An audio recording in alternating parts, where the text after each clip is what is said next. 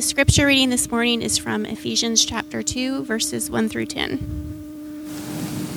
And you were dead in the trespasses and sins in which you once walked, following the course of this world, following the prince of the power of the air, the spirit that is now at work in the sons of disobedience, among whom we all once lived in the passions of our flesh, carrying out the desires of our body and the mind, and were by nature children of wrath, like the rest of mankind. But God, being rich in mercy, because of the great love with which he loved us, even when we were dead in our trespasses, made us alive together with Christ. By grace you have been saved, and raised us up with him, and seated us with him in the heavenly places in Christ Jesus, so that in the coming ages he might show the immeasurable riches of his grace in kindness towards us in Christ Jesus. For by grace you have been saved through faith, and this is not your own doing. It is the gift of God, not a result of works, so that no one may boast. For we are his workmanship, created in Christ Jesus for good works, which God prepared beforehand, that we should walk in them. This has been the reading of God's word. You may be seated. So the gift we celebrate on Christmas, it cost Jesus a lot. The Advent series that we're in right now is called God Changes the Story. And I'm not sure if there is a passage in Scripture that demonstrates this more than Ephesians chapter 2. But before we dive into Ephesians 2, let's pray together. God, we thank you so much for this day. We thank you that your mercy is new every morning. God, I pray that you would do what only you can do, that you would give your Scripture power to open up our ears and our eyes. Lord, help us to just see what we cannot see. Lord, help us to meet with you. I pray that we would leave here with a bigger understanding of who you are. Lord, we need you this morning. We need you every morning. And God, I ask that that your gospel would be proclaimed clearly. Lord, give us the strength to receive. And I pray this in Christ's name. Amen. Well, Ephesians 2, verse 1 through 10 is a passage many of us may be familiar with, and some of you may have even parts of it memorized. In just 10 verses, Paul explains that our biggest problem is worse than we thought. And God's solution to our biggest problem is more miraculous than we could possibly imagine. So let's read Ephesians 2, 1 through 3 again. And you were dead in your trespasses and sins in which you once walked, following the course of this world, following the prince of the power of the air, and the spirit that is now at work in the sons of disobedience, among whom we all once lived, in the passions of our flesh, carrying out the desires of the body and the mind, and we were by nature children of wrath, like the rest of mankind. Our biggest problem is worse than we thought.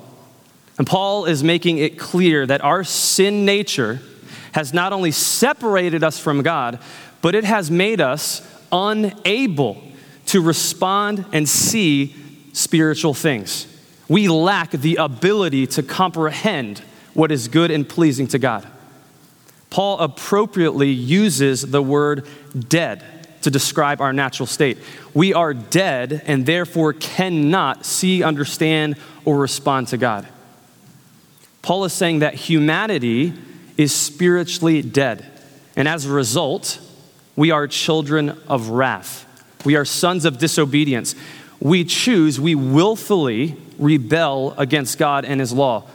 We have an inherited tendency to rebel and worship anything and everything instead of worshiping God. Scripture tells us that our sin nature has made us completely useless and unpleasing to God. And Paul makes this point in Romans 8:8. Those who are in the flesh cannot please God. Those who have a sin nature cannot please God.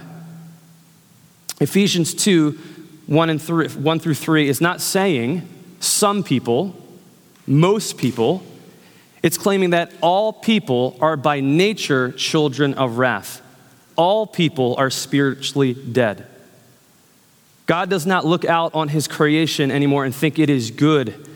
He doesn't look out on humanity and think it is beautiful. God's good and perfect creation was destroyed. David hammered this point last week. All of creation is in bondage to sin, death, and Satan himself. And Ephesians here talks about Satan, and he calls him the prince of the power of the air. See, the outworking effect of sin is not simply death and eternal separation from God, but it is the real and tangible desire that we have to be God ourselves. We desire to do and live as we please. Sin has done more damage than we can comprehend. Sin is not only the reason we stand condemned and deserve God's death and condemnation, but sin has incapacitated us from being able to see and understand the things of God. And it is really, really important to note that Paul is writing this letter to Christians. He is not writing this to non-believers, even though it is describing the unbelieving heart perfectly. So why is Paul deliberately pointing his readers back to their depravity? Why does Paul want us to consider what we have been rescued from? To understand the gospel fully, you and I have to understand where we were before God opened our eyes. To understand the gospel fully, you need to understand the depth God had to go to rescue you. The redemption story that we cling to and hold on as and profess as Christians is unlike any redemption story in the world. You and I, we don't normally celebrate the kind of redemption story that's talked about here in Ephesians 2. If you're a football fan, you know that there is an unbelievable redemption story playing out this year, and his name is Alex Smith. Alex Smith is a quarterback for the Washington Redskins, and in 2018, he severely broke his leg, and after surgery, his leg got infected so bad that they thought they were going to have to amputate his leg, and they ended up cutting away almost all of his calf muscle, almost all the tissue on his leg. They thought they were going to have to amputate his leg, they didn't know if he would ever walk again. And this guy is out there made it back on the football field. He's out there making plays, and his team is in the playoff hunt this year. It is an amazing story if you really step back and see it. And it warms our heart to see people overcome adversity and tragedy.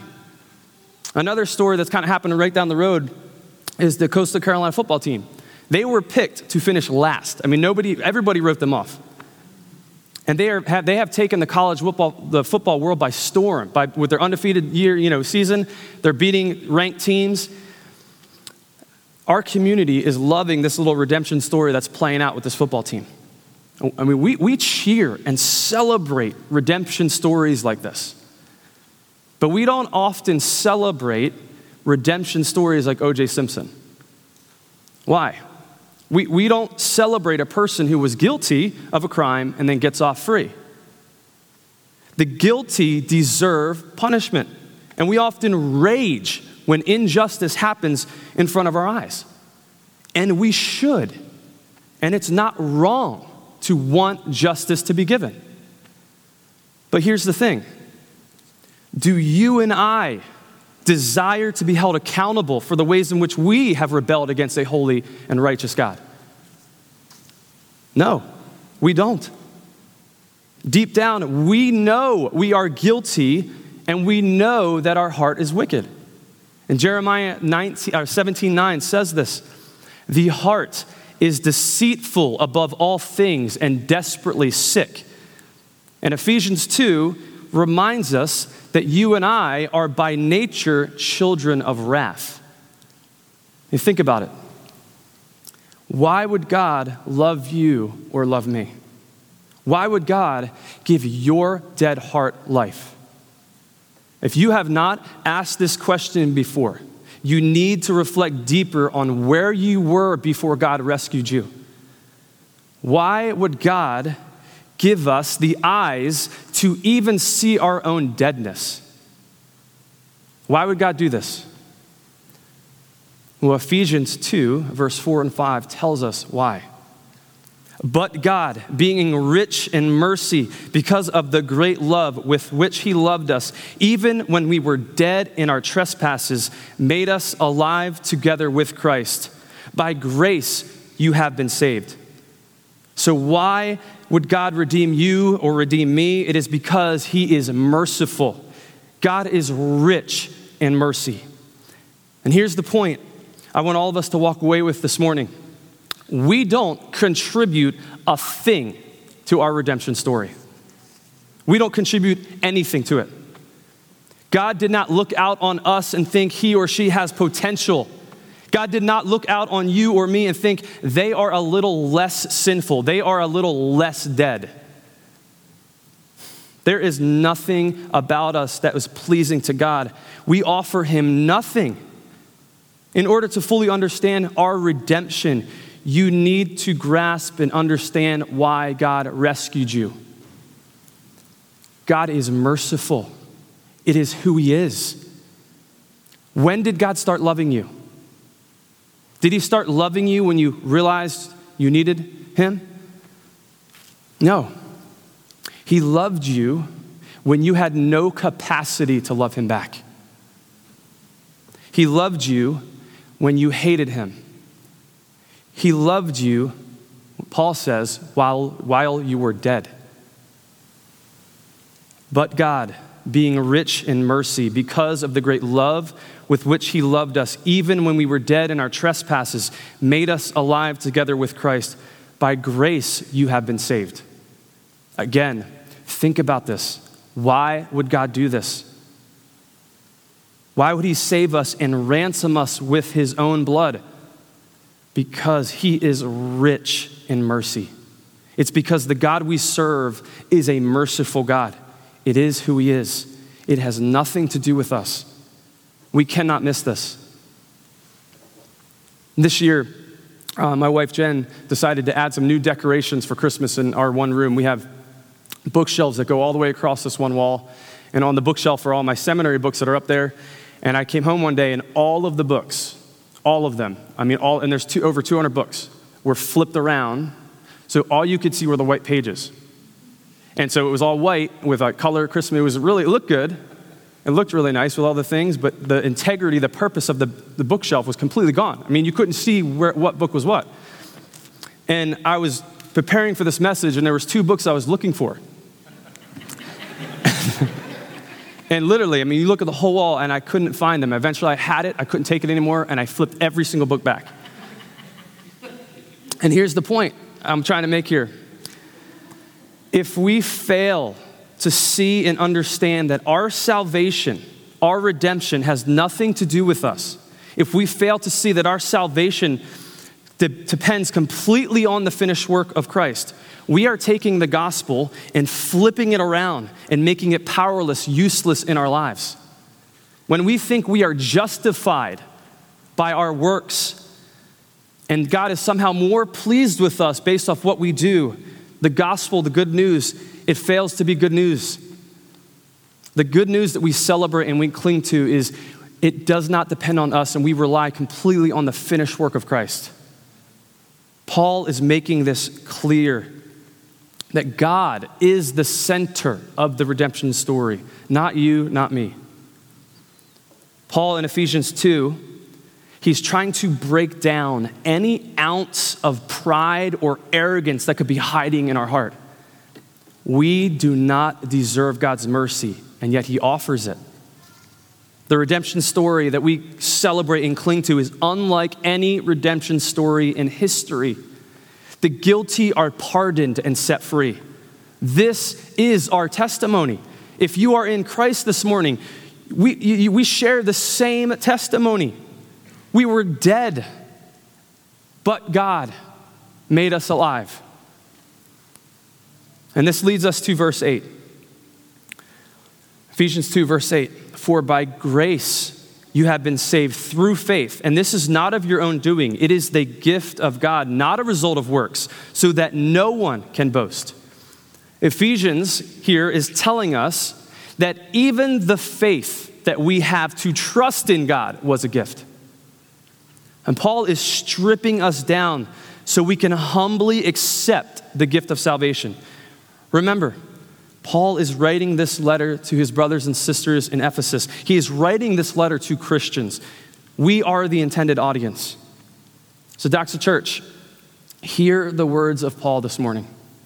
For by grace you have been saved through faith, and this is not of your own doing. It is the gift of God, not a result of works, so that no one can boast. We don't contribute anything to our redemption story. We have nothing to boast in. Our story is the one we tend to cringe at. The guilty are pardoned and set free. The innocent one was put on the cross. So where are you this morning? Have you accepted the fact God's love for you has nothing to do with you or what you have done for him?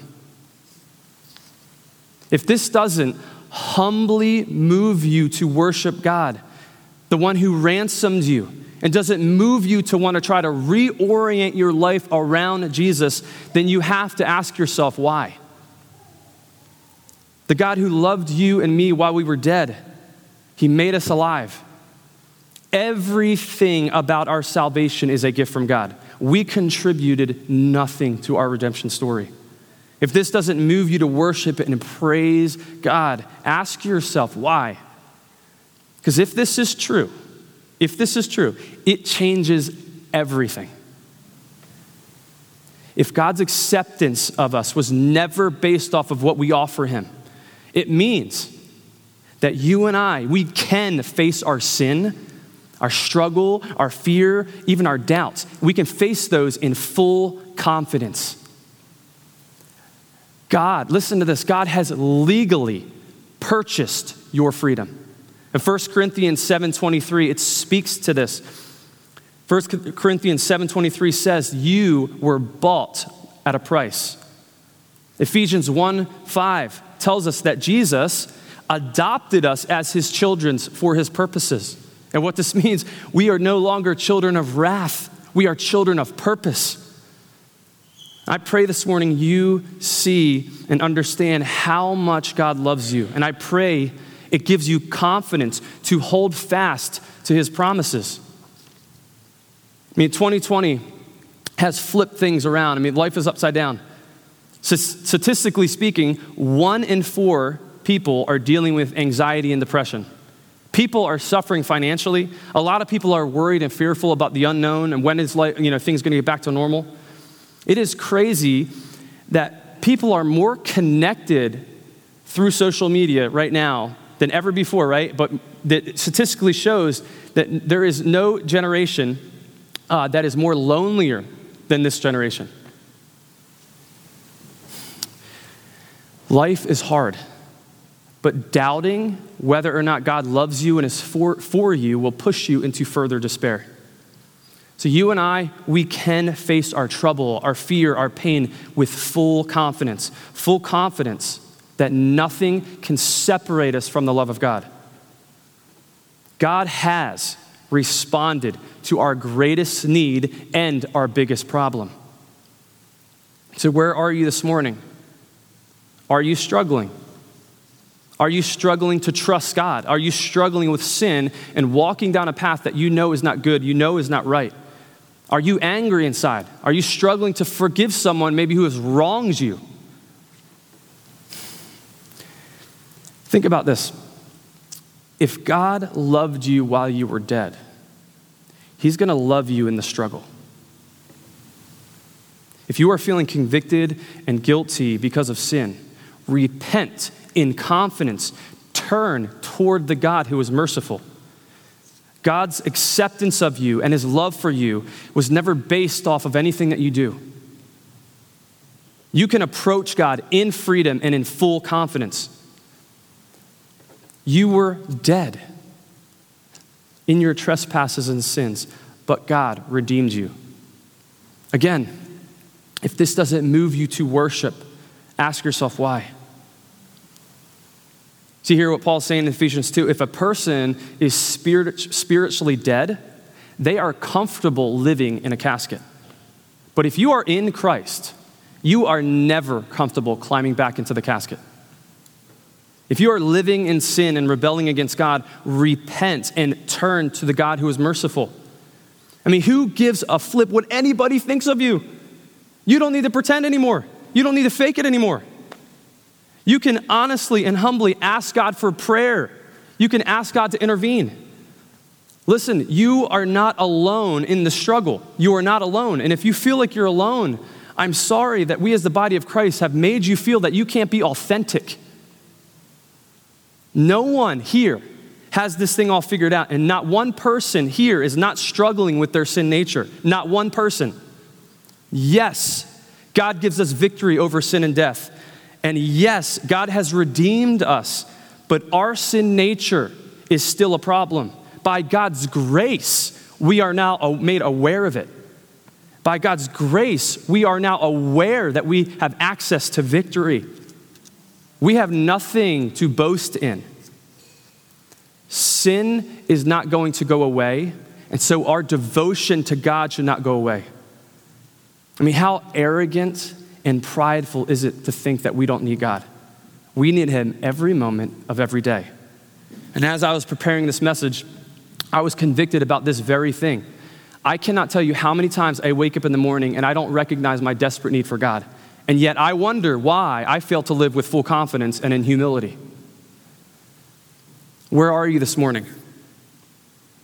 Are you pretending that you don't struggle? Or are you boasting that you don't struggle?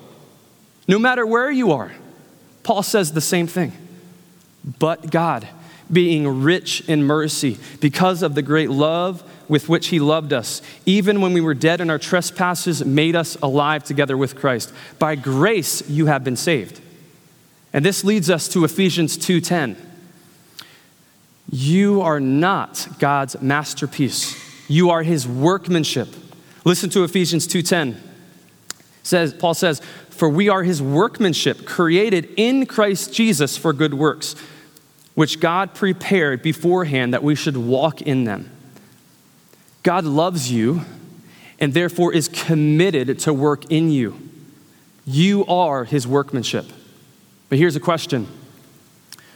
Are you committed to letting God work in you? God is committed to change you. Are you committed to let him change you? Are you running from God and keeping him out of certain areas of your life? If so, repent and turn toward the God who is merciful. Don't wait any longer. Listen to what Paul is saying here. God has prepared works for you to do. God not only has redeemed you, but he wants to put you to work. He wants to use you to show the world about this great mercy and love. He wants to use you to be his hands and feet. God wants to use the foolish things of the world, that's you and I, to confound the wise. Stop climbing back into the casket. Get involved in God's redemptive work. If you are on the sideline and not pursuing Christ, ask yourself why. Ask God to help you love him better. Ask God to help you love people better, both of which are really hard to do without God's help. Husbands, God calls us to lead. If you are not leading your family in this way, there is no better Christmas gift that you could give your wife or your kids. Repentance is not a sign of weakness. It is a sign of strength. Turning toward God and acknowledging your need for him is a sign God is at work in you. So where are you this morning? But God, being rich in mercy, because of the great love with which he loved us, even when we were dead in our trespasses, made us alive together with Christ. By grace you have been saved. I skipped over Ephesians 2:7 for a reason. I wanted to end the message with it. Ephesians 2:7 says, so that in the coming ages he might show the immeasurable riches of his grace and kindness toward us in Christ Jesus. Paul is making the point that for all of eternity, we are going to keep discovering how much God loves us. God loves you so much that it's going to take all of eternity for him to show you that. For all of eternity, you and I are going to keep being overwhelmed at how merciful and loving God is. His love is so deep and so wide, we'll never be able to see how far it stretches. My hope is that the unbelievable nature of God's love will just overwhelm your heart this morning and that you would accept God's mercy. I pray that you let Jesus work in you so that he can work through you. We have work to do. You have a community of people right here in Myrtle Beach looking for hope, looking for acceptance. They're looking for the answer to why they feel dead inside. The redemption story we cling to and celebrate is unlike any redemption story in history. The guilty are pardoned and set free. This is our testimony.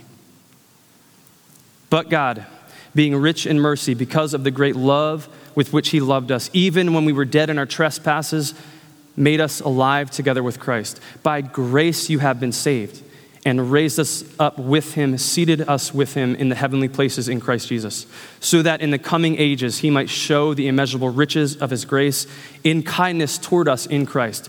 For by grace you have been saved through faith. And this is not of your own doing. It is the gift of God, not a result of works, so that no one can boast.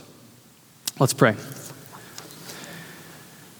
Father God, we acknowledge our need right now for you. We are so overwhelmed at how merciful and loving you are. Lord, I pray that you would use this church to be your hands and feet, that the community around us would see you in us. Lord, help us. God, strip away the pride and arrogance that seems to try to just latch on in our heart. God, I pray that we would humbly accept your gift of salvation, and Lord, you would just use us as your hands and feet here in our community. God, we thank you for the hope that we have and the hope that we confess and we cling to. We pray this in Christ's name. Amen.